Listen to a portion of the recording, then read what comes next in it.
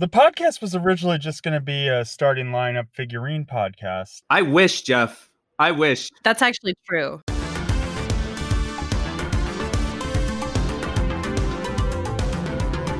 Hey there, welcome to Hot Takedown, the show where the hot takes of the sports world meet the numbers that prove them right or tear them down. Today is December 8th, 2020, and I'm Sarah Ziegler, the sports editor here at 538. Joining me in New York City is senior sports writer Neil Payne. Hi, Neil. Hi, Sarah. How are you? I'm great. How are you? I'm doing well.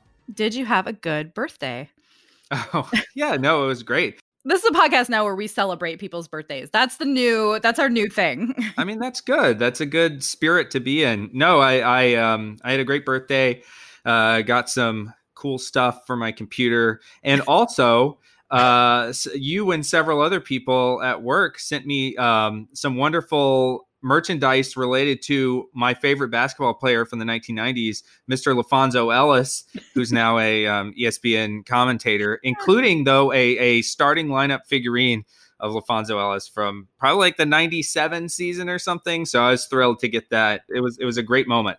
I was just happy that there are figurines of LaFonso Ellis. I think this is an important thing for mankind, really. Well, yeah, longtime listeners will note that we did a rabbit hole on the starting lineup figurines. One of our first rabbit holes, I think, was on that. So, like, if any player was gonna have a starting lineup figure, it was gonna be LaFonso Ellis, who was briefly an all-star level player in the 1990s in the NBA. So, that's prime starting lineup fodder. That voice you hear is 538 contributor Jeff Foster. I had to start talking because it was in like 10 minutes. I'm so sorry, Jeff. Jeff gets so cranky when he's not introduced. So you guys, there's no longer an undefeated team in the NFL. The Pittsburgh Steelers lost last night to football team. Yay, football team. Football team did it. One of my favorite teams named football team. All-time favorite. What a weekend. Look, and between the Giants winning, the NFC East is back, folks. I mean, first of all, yeah, from the perspective of this Eagles fan, the NFC East is not back. I mean, who cares? Like, I don't care anymore. The Eagles don't deserve to win this division. It's trash. They're trash. Carson Wentz was mercifully put out of his misery late in that game against the Packers. Anyway, we're not here to talk about the Eagles. Though I feel like I feel like your story, Neil, on how Carson Wentz is terrible actually maybe helped get him benched. So that's a good thing, right? You think Doug Peterson reads 538? He was like, something was wrong with this team, but I couldn't put my finger on it until I read about Carson Wentz's ELO rating. Yeah, I hadn't read anywhere else that Carson Wentz was having a bad season. And also, I didn't know it from watching the game. And then I read a story on 538.com, and now I know. That sounds right. I think that's right. Yeah. Yeah. Okay, I wanted to mention one other thing here at the top, you guys. Something very important to me. The Iowa State Cyclones won against West Virginia on Saturday and are the outright winners of the Big 12 Conference. This is notable because it has not happened. Iowa State has not won the Big 12 in football, or their conference in football, since 1912. Their first conference championship since 1912. I'm very excited for my Cyclones. They're good. They're legit good. It's too bad their coach will be coaching Michigan. Shut up. I don't want to. Yeah, right. Sorry about that. He's not going to Michigan. Hey, I just read that Harbaugh is going to get an extension. Oh, my goodness. Today in bad hiring decisions. So you've got that to look forward to, Jeff. Well, maybe he'll go to the Jets, Could be. Maybe he'll just go to one of my teams. Not both, just one. All right. Maybe he could coach both teams and do better than the current clowns in there. On today's show, we'll talk about Week 13 in the NFL, and specifically about the Jets, that bizarre play call against the Raiders, and the viability of tanking in football. We'll also talk about the offseason moves in the NBA and how weird of a team the Houston Rockets might end up being next year, or, in 2 weeks when the 2021 season starts. And finally, we'll have a special guest join us to take a deep dive into data with our rabbit hole of the week.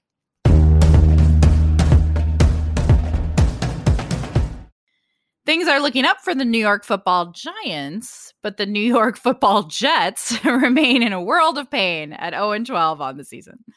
They were close, so close to their first win over the Las Vegas Raiders. But with 13 seconds left in the game and the Jets up by 4, their defense inexplicably brought the house, allowing quarterback Derek Carr to throw a Hail Mary 46 yards for a touchdown to wide receiver Henry Ruggs.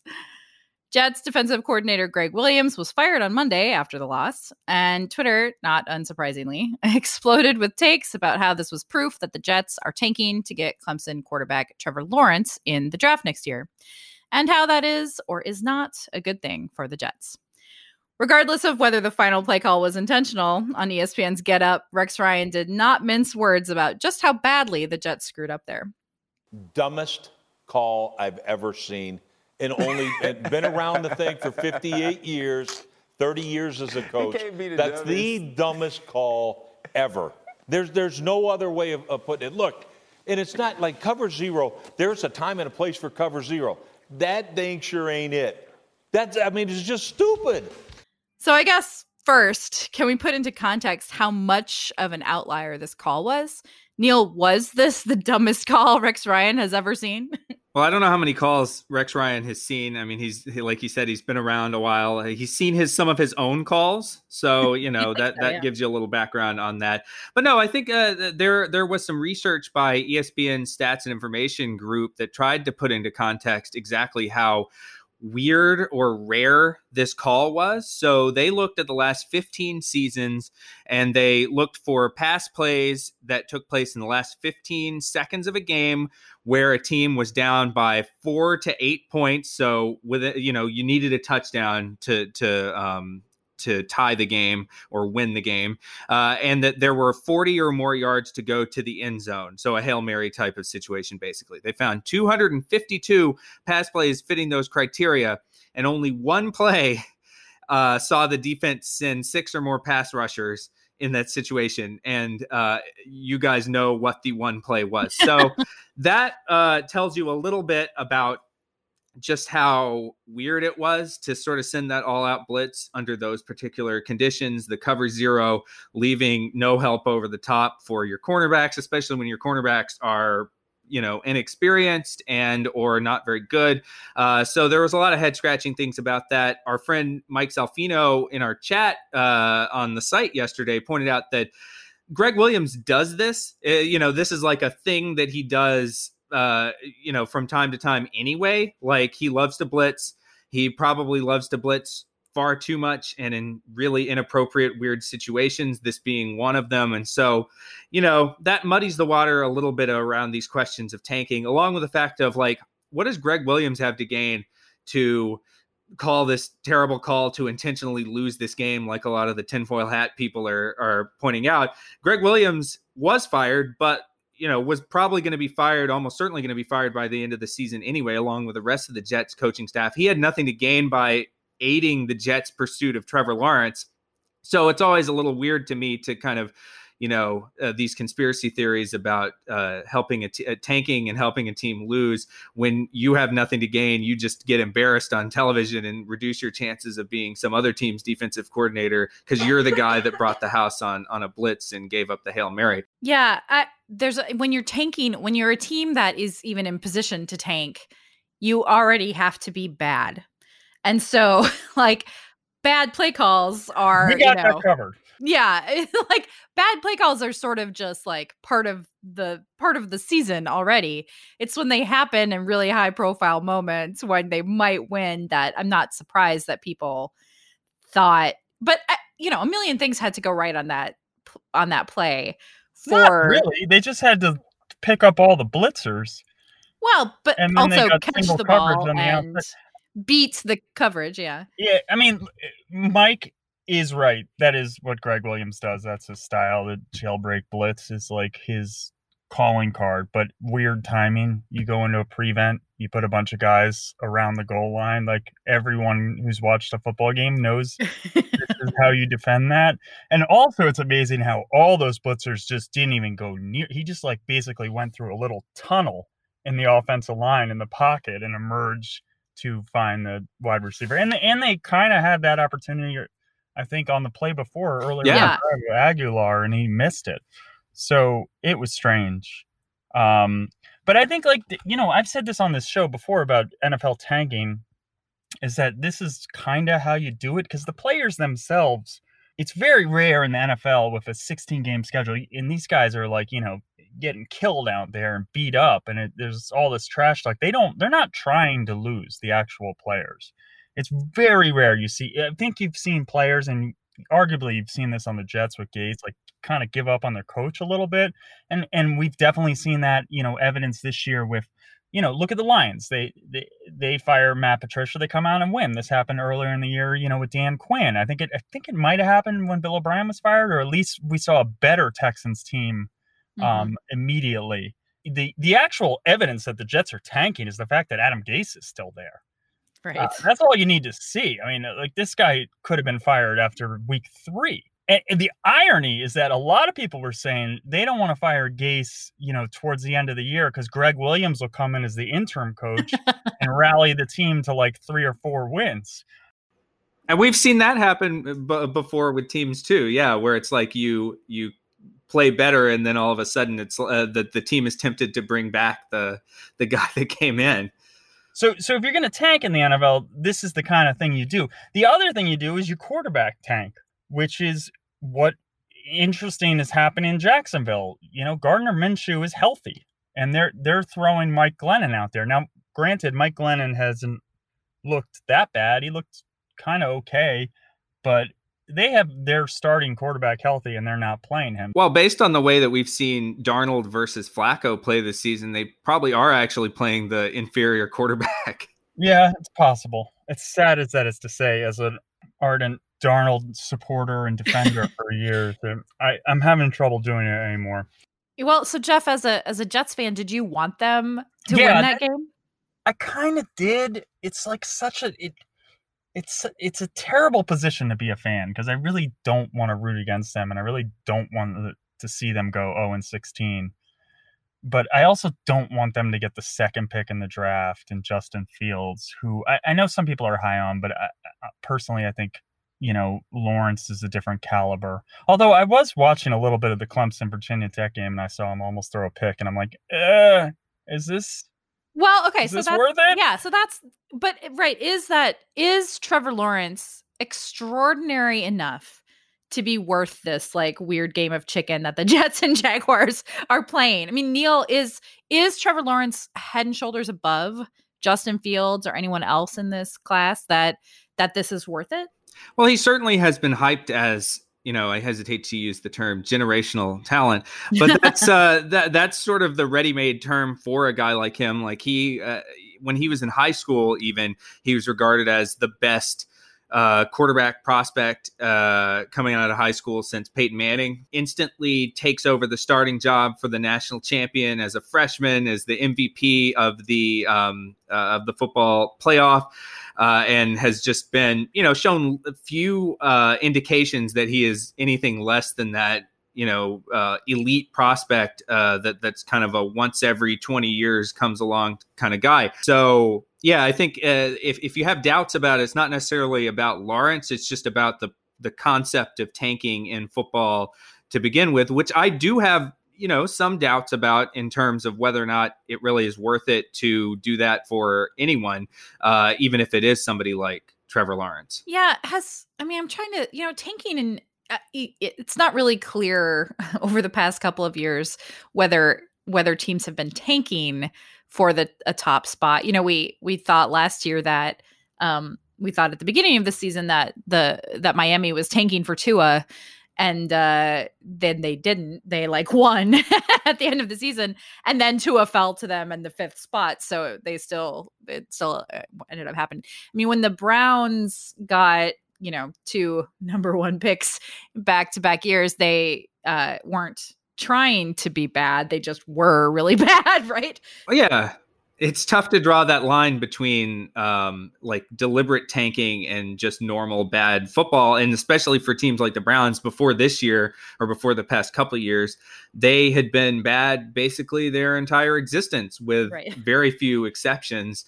So it's like, is that tanking, or is that just bad organization. And the Jets are a little, I mean, the Jets have gone 10 years without a playoff appearance and really have been, a mess of an organization for a long time too. So this year is notably bad just because they might go 0-16, but it's not like that far from some of your other run-of-the-mill, perhaps non-tanking Jets seasons. The last time we heard this type of, fanfare about, purposely tanking for a certain player was probably Andrew Luck. Well, but Definitely. They weren't.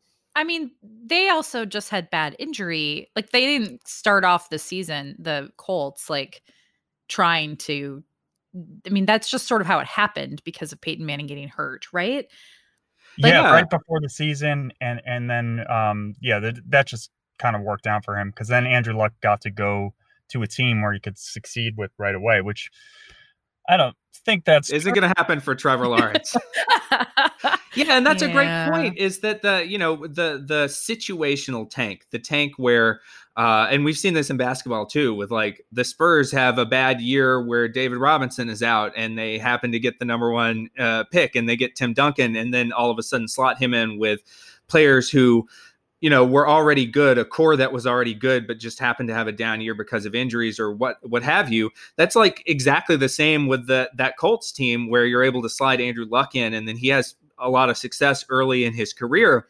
I feel like that is the template for when you actually want to tank, because it doesn't involve this like multi-year process of totally gutting your team and being totally devoid of talent and any kind of like winning culture or anything like that. Because then you have to, you've got Trevor Lawrence if you're the Jets or whoever ends up having the number one pick.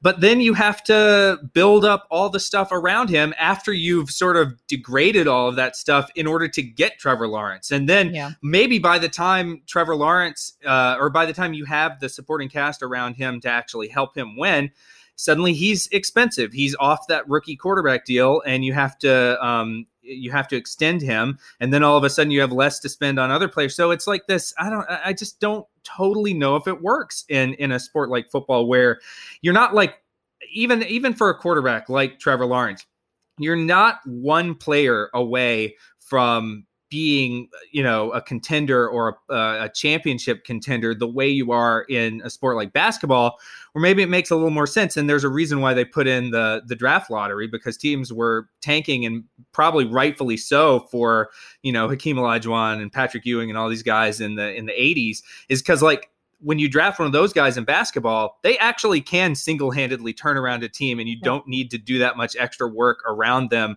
to be able to have a contender, in the same way that for football, you got to fill out a bunch of other positions and a bunch of surrounding players around your Trevor Lawrence to be able to be in a position to contend for a Super Bowl, and you got to do it fast. I think that's a good point about the other pieces that the Jets have. You see the kind of cautionary tale of Joe Burrow this year, where he got walloped all year because the Bengals offensive line couldn't protect him. So you have this exciting quarterback who then gets hurt and loses the rest of the season and probably some of next year. And so that is obviously important to be able to build around a quarterback. You actually have to build and make sure you're keeping him healthy. Assuming the Jets get Lawrence and give Lawrence a chance to start next year, Darnold will be the second quarterback of that lauded 2018 draft class to lose his job, which is sort of, it happened kind of fast, with Josh Rosen being shown the door in Arizona as well. Yeah. Well, hey, this is the big brain take on tanking, is you let other teams do the tanking. Then they draft a quarterback. That quarterback washes out because there's no talent around them because they tanked. And then you swoop in, trade for that quarterback when their value is low, and then make them your starter, and you have better talent around them, and they succeed. That's how you tank. That's called Operation Ryan Tannehill. Yeah, it actually is. Who also was coached by Gase. So who knows? Just Guys leave Gase, and all of a sudden they're amazing. Yeah, not great. All right, well, we can't end the segment without doing another round of our football survivor pool. We all won last week. We don't need to talk about how close I came to disaster by picking the Raiders. I was like the biggest Jets tanking fan there in the last few seconds of that game. Neil had a much more comfortable win with the Packers over the Eagles. Aaron Jones needed to bust off a 77-yard highlight reel run to make me feel that was a nice run. Simultaneously terrible about the Eagles, but great about my pick. Yeah. And Jeff continued to capitalize on the Bengals' misfortunes by picking the Dolphins. So the points stand now: Neil at 10, Sarah at 9, and Jeff at 8. The order this week is Jeff, Neil, Sarah. Jeff, who you got? Easy decision. I'm going to take the Seahawks here, who will be hosting the Jets. I feel like the Seahawks got their clunker out of the way, losing to the Giants. They're not going to lose to the Jets at this point. I will just remind you, last week you saying, oh yeah, I mean the Raiders looked bad against the Falcons, but they're definitely going to beat the Jets easily. I just want to remind you of that. I was surprised by that. I don't even know how good the Raiders are. I mean, Seattle is just a bad matchup for the Jets. Russell Wilson, the Jets can kind of stop the run a little bit. Even though the Raiders didn't even have their running back. But Russell Wilson should pick that secondary apart. Okay, Neil, how about you? Okay. Well, obviously, I had my eye on that Seattle one, but I kind of had hoped that Jeff would not pick against the Jets just off of like principle. But like you were actively rooting against the Jets a lot of the time, so that didn't make any sense. I wasn't actively rooting. I was just actively ambivalent. Actively ambivalent. Seems a little bit like an oxymoron, but anyway. Love that. Excellent. So yeah, now that that's off the board, it does make things a little bit more difficult. I don't feel, I'm not even sure whether I've taken the Titans. I have already taken the Titans, so that's pointless to speculate about. But they seem to be all over the place anyway. I just took the Packers. I don't want anything to do with Kansas City against the Dolphins. Dolphins seem tough. So I'm going to take the Saints against the Eagles. I'm going to pick against the Eagles back-to-back weeks. Yeah. I keep thinking that the Saints are that Taysom Hill is gonna catch up to the Saints, and he hasn't yet, but I don't know, maybe this will be the week. Well, this is like the last week for it, right? Like if it's gonna happen, it would happen now, because I think Breeze is back soon. Yeah. All right. Well, so for my pick, I've been eyeing this pick for weeks. I knew I was gonna take it because you guys have both picked this team, so I knew it was gonna be available to me. I am taking Tampa Bay over Minnesota. Unbelievable. Don't start with me. Minnesota is bad, all right? Listen, why do you keep fighting me on this? Let me live my truth. The Vikings are a bad team. They needed overtime to beat Jacksonville, all right? Stop.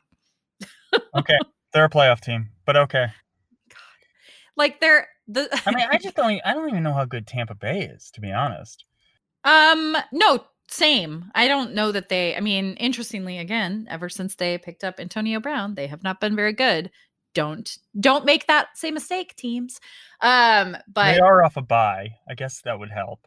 And they're playing the Vikings, which is the key factor in my pick here. So, well, also, Tampa Bay has outscored opponents by 64 points this year, even though they're only 7-5. By comparison, look at a team like the Cleveland Browns, who are 9-3 and have been outscored by 15 points. So I think Tampa's been a little bit unlucky also in terms of their record versus how good they actually are. I feel very good about my pick. I have no problem. Look, the one time I took the Vikings, they lost to the Cowboys. So again, I feel fine with this pick. Okay, we'll see how these games turn out. We'll take a quick break and be back in a moment to talk about the NBA.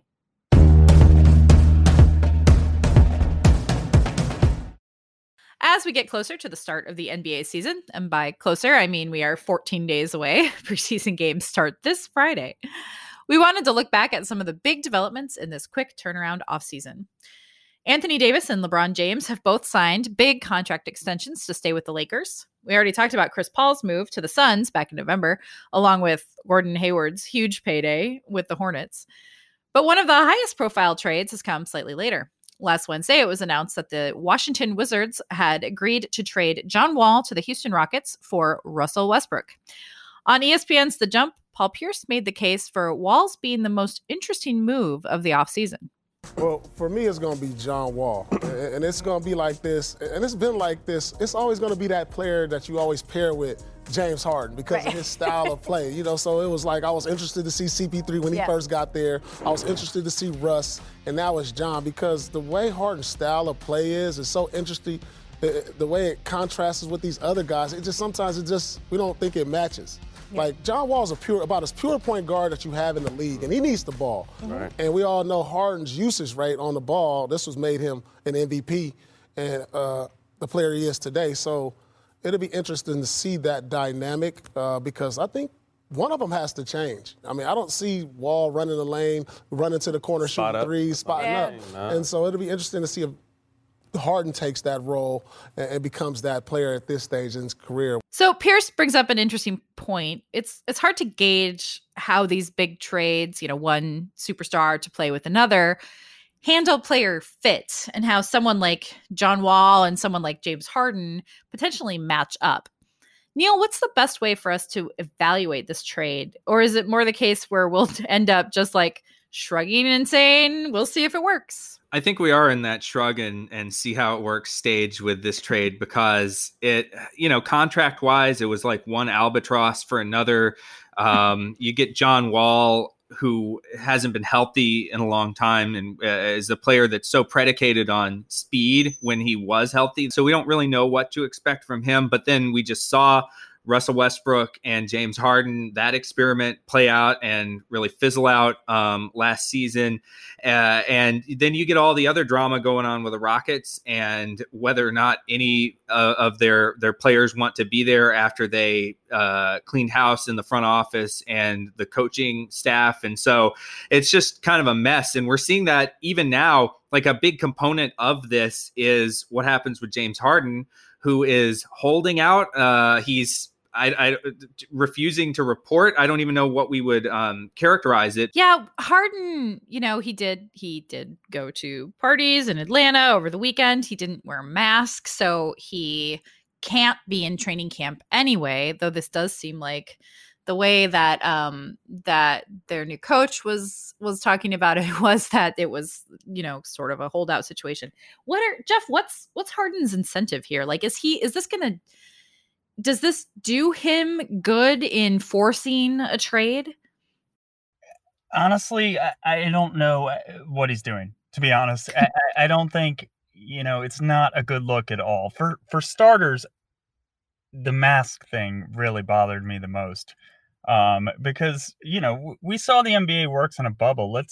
I'm not sure how it's going to work, in a non-bubble with everything that's going on there. And he's in Atlanta at this birthday party, and then he's in a nightclub in Las Vegas with no mask on. And is he trying to get COVID? I mean, this is not a good look at all. He clearly is not happy on this team. The training camp itself doesn't bother me that much because we've seen this with veterans in other sports. In football, guys who've been on the same team for a long time, they barely play preseason. Baseball, we've seen stars not getting a bat in spring training or barely play in spring training. So I don't know if the actual training is important, but the fact that he's running around the country, doing all this stuff is not a good look. And it's just terrible optics more than anything else. If I was John Wall, it would not feel that great about the situation I'm coming into. Yeah, I think you're right that the maskless thing is just kind of weird. I not something I would have expected from Harden. Being mad at the team, I totally expect and understood. The Rockets also picked up center Christian Wood from the Pistons, and that seemed like sort of no, really, we want to win now. We're gonna make this an interesting competitive team. And I wondered if that was enough to entice Harden to recommit to this team. But maybe the bridges have all been burned. I'm not really sure how to assess that. And I guess until he shows up, we might not be able to assess it. But it is kind of weird that for the ultimate analytic player, which we've talked about Harden being before, certainly the way that he plays, you'd think that he would be excited about playing with somebody that the analytics like in Christian Wood, and might be an interesting fit next to him also, because he's had so many problems with finding players that just don't fit. It's been this endless cycle of superstars essentially that he has played with. They can't get along.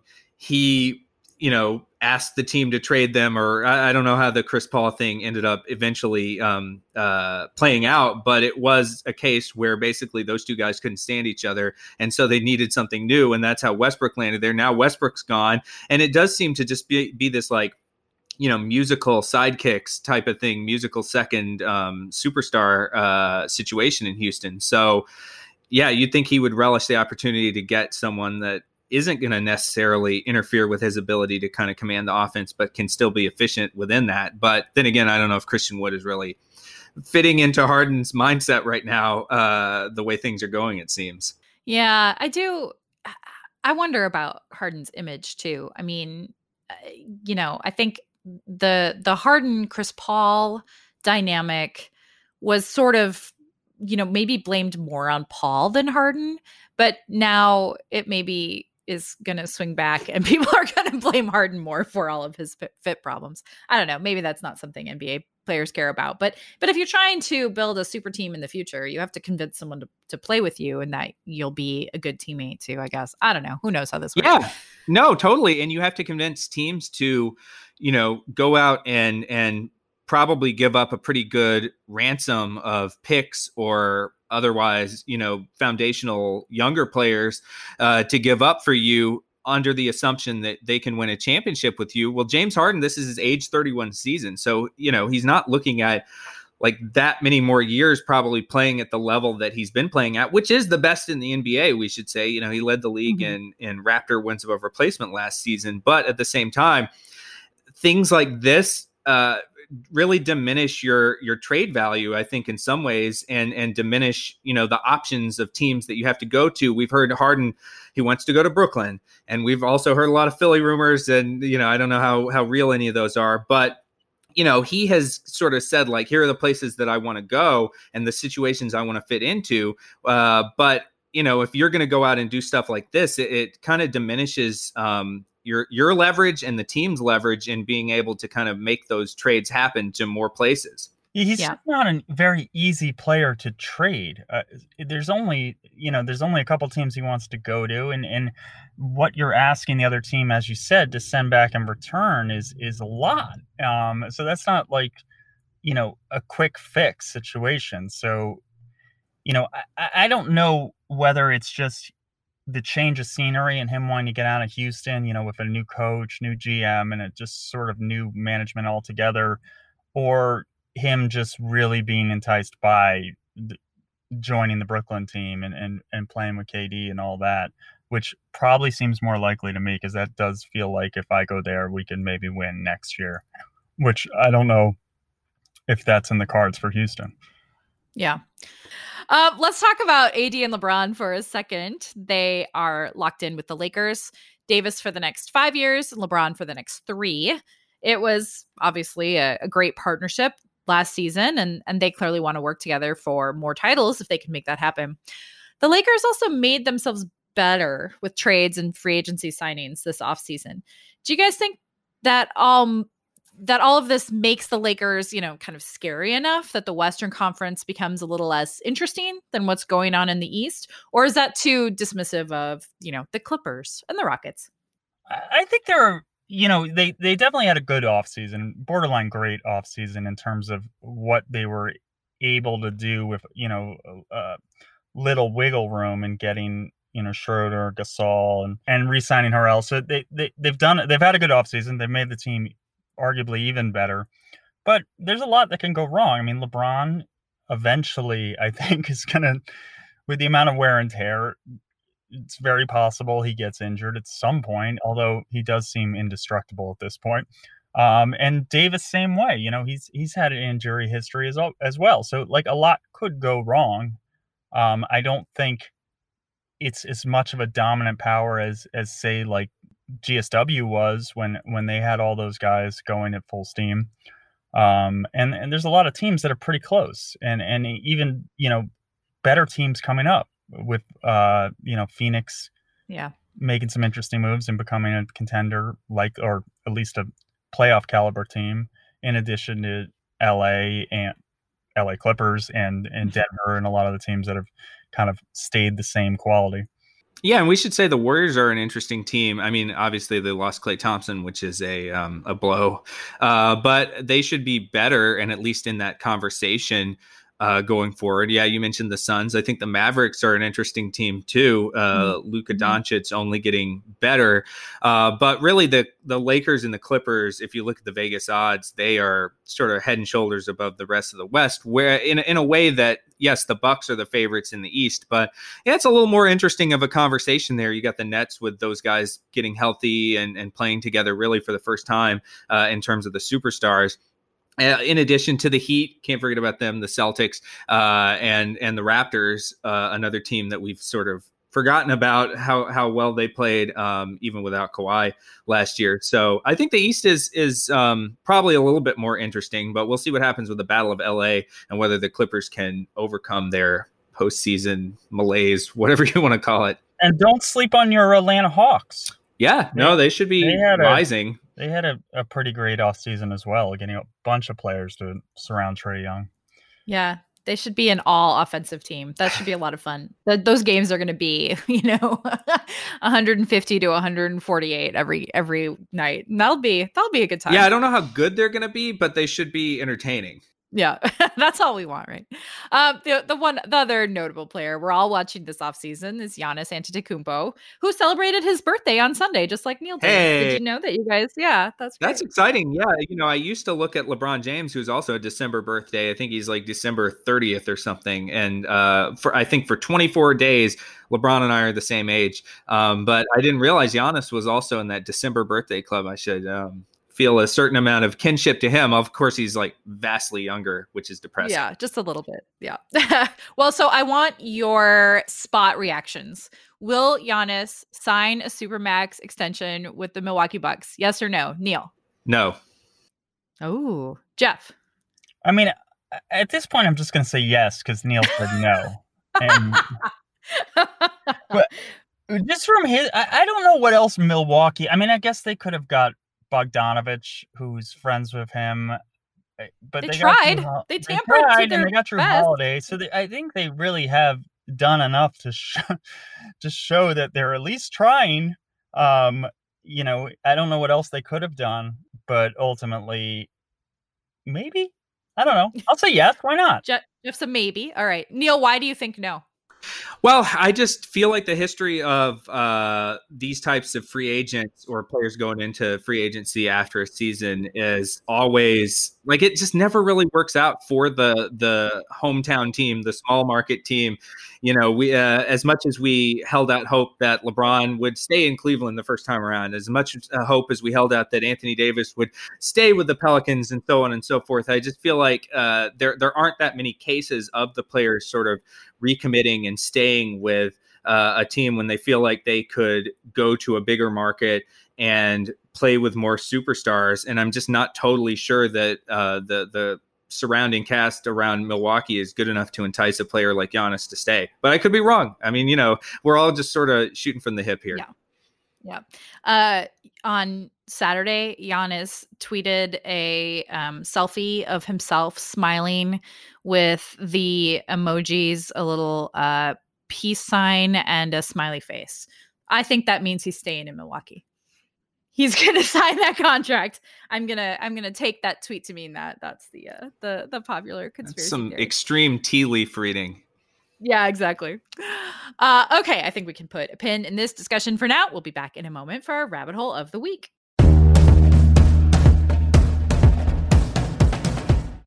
At 538, we often find ourselves falling down various rabbit holes of data. Some lead to stories, some don't. We end each week's show with one of these descents, the Hot Takedown rabbit hole of the week.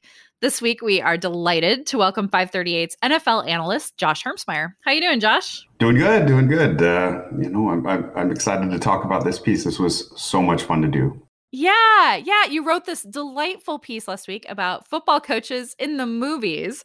You analyzed where they fall on an alignment chart of good and evil and lawful and chaotic.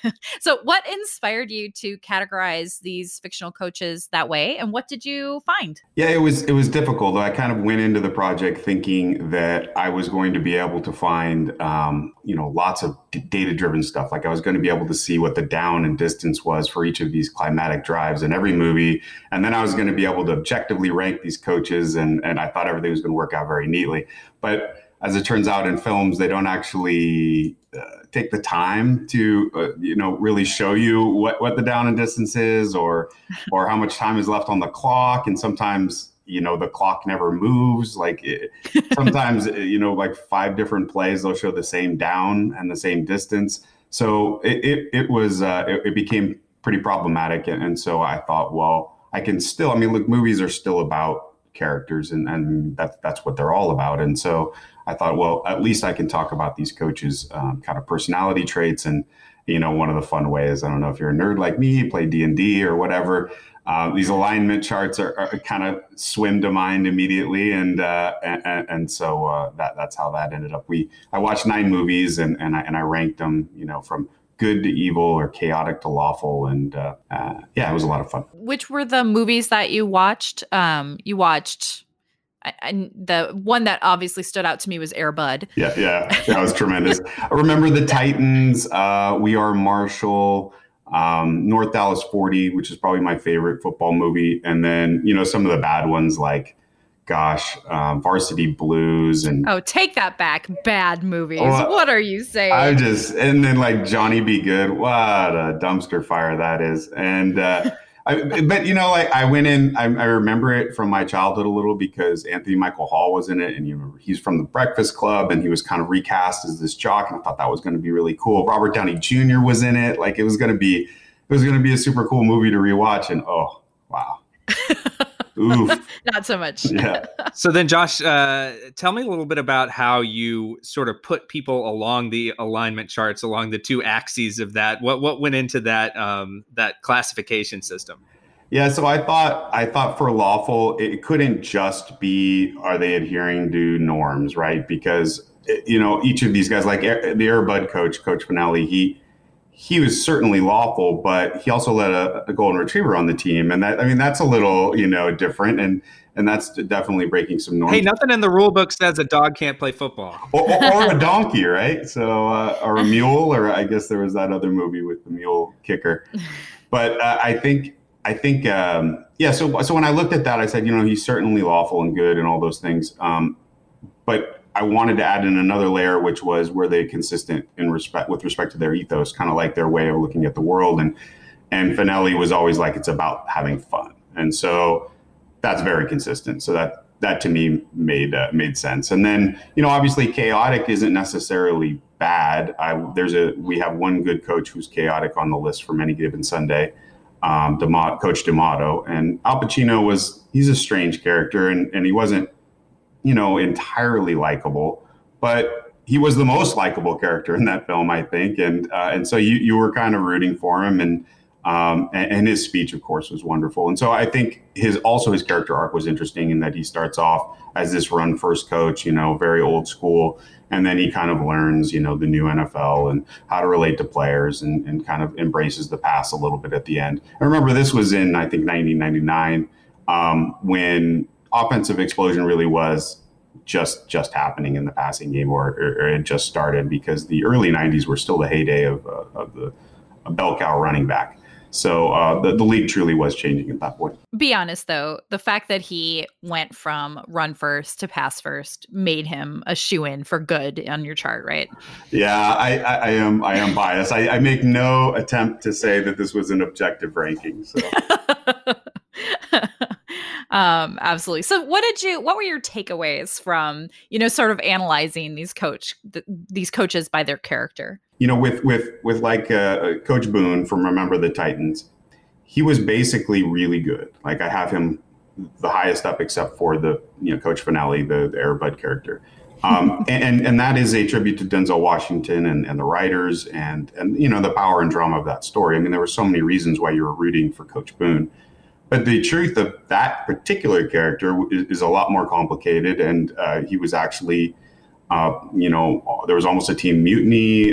There are some allegations about abuse, and I mean physical and kind of yelling at the kids kind of abuse, not anything else. But so that when you wrap that up in there, and then you see that there are some little parts of that part of his character that make it through to the film when he deprives one of his players of water and calls him a coward or weak for wanting water. Yeah. Those kind of problematic things. I think that at least gives you a peek into, maybe coaches overdo it. And I think that, along the spectrum of this axis that we created, I think you see that kind of putting aside humanity to try and achieve a win. You see that kind of expresses itself along that axis. And so I thought that was interesting. Was there a certain correlation that you could find between, the coaching alignment and the quality of the movie that they were in? It was interesting. I thought, for my money, it was the ones closer to neutral, that like North Dallas 40, and although Any Given Sunday was garbage. But I think, no, but, Remember the Titans was good, but, he was very lawful, and as I said, and very good. We Are Marshall didn't get very good reviews, but I thought there were some really moving scenes. Like, I think there's a lot you could take out of that and just say, hey, this is a pretty good football movie. But I think the kind of, they strayed a bit from reality, I believe, in a couple places. And certainly Matthew McConaughey's character was he was just really good and really nice and kind of goofy. But there wasn't really much to him as a head coach. He was just a good guy. And that's great. And that's what the team needed at that point in time. But I don't think he was as interesting as, say, someone like the coach from North Dallas 40, B.A. Struthers. And for that movie, that was the one real opportunity you had to look at some play calling on their final drive, the climatic drive of the game. What did you? And you actually you tried to figure out the expected points added from each play call, right? I tried, yeah. And one of the cool things was the model I used. It's a public model on called NFL Fast R. And in any way, they have an expected points added model, and I plugged it in. And they also gave the probability of getting a TD on the drive. And of course, they needed a TD to win, or at least tie the game. And they needed the extra point to win, which they missed in the game. But we were able to figure that out. And that was really cool. And again, that's kind of a glimpse of what I had hoped to do for every coach. But I think that also speaks to to North Dallas 40 as a movie. They had a lot of experts on hand during the movie making process from the league, from the NFL. And so there was a lot of attention to detail regarding, down and distance and all the things that make football. It wasn't just about the characters. It really was about how the game impacts players. That was really the theme of the movie and the business of football. And so they wanted to get that stuff right. And it really showed in the end product. Unfortunately, those folks who helped out on the movie, a lot of them got blackballed. They lost their jobs. The NFL did not like North Dallas 40. Yeah, well, I thought it was really interesting. You get into what the real life parallels between the coach in North Dallas 40 and Tom Landry, that he was based on an actual coach, and this portrayal of someone that was just sort of kind of heartlessly about statistics, almost like a caricature of an analytics person. Later on, I found that was really fascinating. That they were kind of showing this cold, calculating, but not necessarily compassionate side of statistics back when the movie was made a long time ago. Yeah, I mean, they really were out in front of a lot of things with that movie. The hypocrisy of drug use and certainly analytics, and how it can be taken down a really bad, dark path where you could be dehumanizing and it can create separation between management leadership of a team and the actual players. And I think that, they probably overdid it a little bit, but I mean, it's a movie. And the point they were making in one scene, Struthers sits down with Elliott, the wide receiver, Nick Nolte's character, and they're doing a review of his performance and also of his attitude. And Struthers looks at his computer for about 15 seconds of the movie, and never at Nolte, and then turns from the computer and says, "See, the problem is your attitude." And then I think that that is, that kind of encapsulates even then, back in the 70s and 60s, the hate that certain people felt towards this cold numbers-based approach. We've been getting analytics people have been getting a bad reputation for decades. Josh, was there any movie that you didn't include that you wish you had now that, the story's out there? A lot of people bagged on me for not having the replacements in there, and Keanu, and I actually have never seen it, so I didn't even know where to include it. But when I was picking films, I was trying to get a good range of like well-reviewed and poorly reviewed films. And it kind of was in the mushy middle. So I didn't think it really stuck out to me. But a lot of people said it was really good, and I should have checked it out. I saw a request for Little Giants that didn't make it in. I feel like one childhood movie, though, is probably enough for the list. And Air Bud, you got to go with that. Okay, well, thanks so much for joining us. This story is fascinating. It's up on 538.com. People should check it out and look at the very cool alignment chart with all of these coaches' faces from the movies, and then go watch the movies. And that will do it for this week's show. Thank you so much for joining us. We'll be back in your feed next Tuesday. If you like what you heard, please subscribe. And if you are subscribed, please rate and review us on your podcatcher of choice. It really does help new people discover the show. You can also email us at podcast@538.com to let us know what you think. Our podcast producer is Sarah Shackett. Tony Chow is in the virtual control room. And our podcast commissioner is Chad Matlin. For Neil, Jeff, and Josh, I'm Sarah. Thanks for listening. Talk to you next time.